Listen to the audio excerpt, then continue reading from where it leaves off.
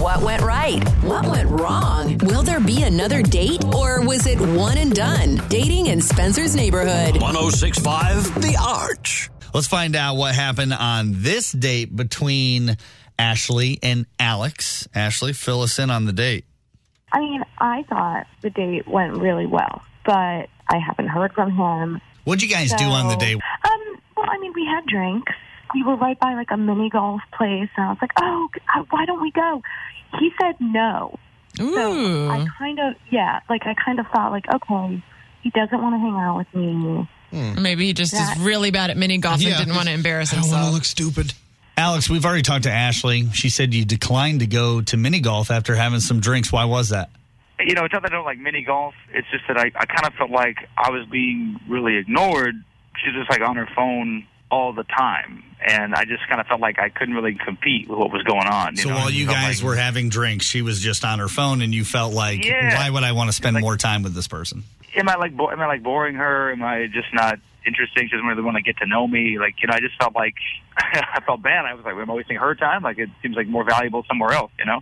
The phone has become such a distraction on dates. It's become such a distraction on dates. When I go out, I actually leave them in the car. I was thinking the same thing. That's good because you have two phones. That's double the distraction. True, that's a little weird. And double the fun. You should just not take the phone along, I think, is like the new dating rule. So, Ashley, are you aware that you were on your phone the whole time and Alex felt like he was just not being paid attention to? I mean, I'm a mom, and my babysitter was texting me. Oh, well then I think that's fair. You kind of, if you're a mom, you have to be available. Alex, did she ever say, like, hey, my babysitter is letting me know something's going on in the house? I knew those given circumstances. Like, I knew that was, like, what we're going to be competing with. Ashley, I'm assuming this was an emergency that had to do with your child that you were texting about. Can you confirm? Yes. Thank you. It was an emergency. My babysitter spilled red wine all over my brand new white couch. Wait a minute. Wait, hold on. That's not really an emergency. It sucks, but that's really an emergency for your couch, maybe. Yeah. Might be something you have to resolve. Yeah. Oh, look at you. Resolve. No,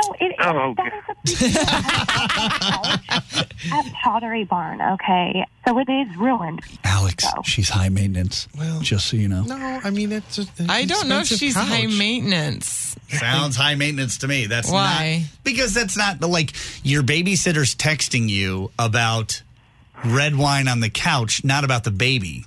And then she's worried because it was at Pottery Barn. And then she was having to not pay attention on the date because of the red wine. Like, it just seems like it's a little high maintenance. If that happened, you were babysitting, though, you might be panicking because you feel like you just ruined somebody. If I was the babysitter, I'd be texting. It would be an emergency for that person, too. So yeah, you don't want to get fired. It was an emergency. It doesn't matter what anyone says. I don't know. Does Alex think it was an emergency?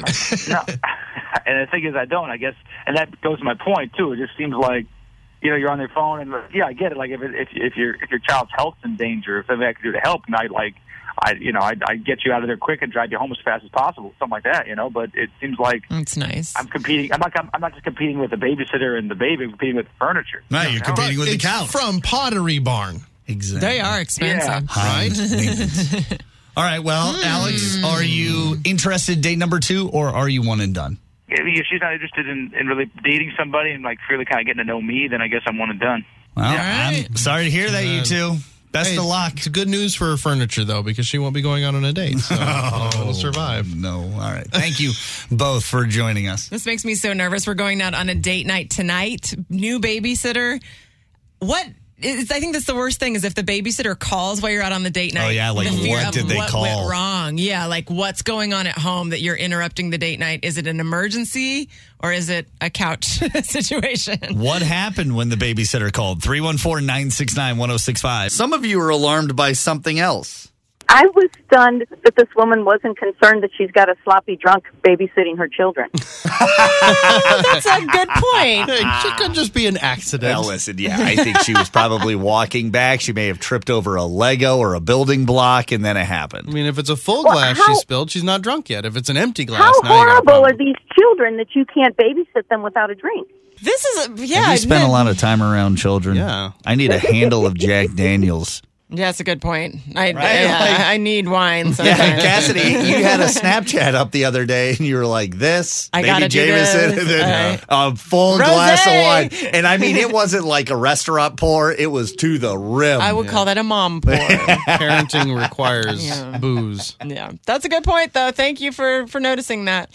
Bye-bye. Thanks, Kathy.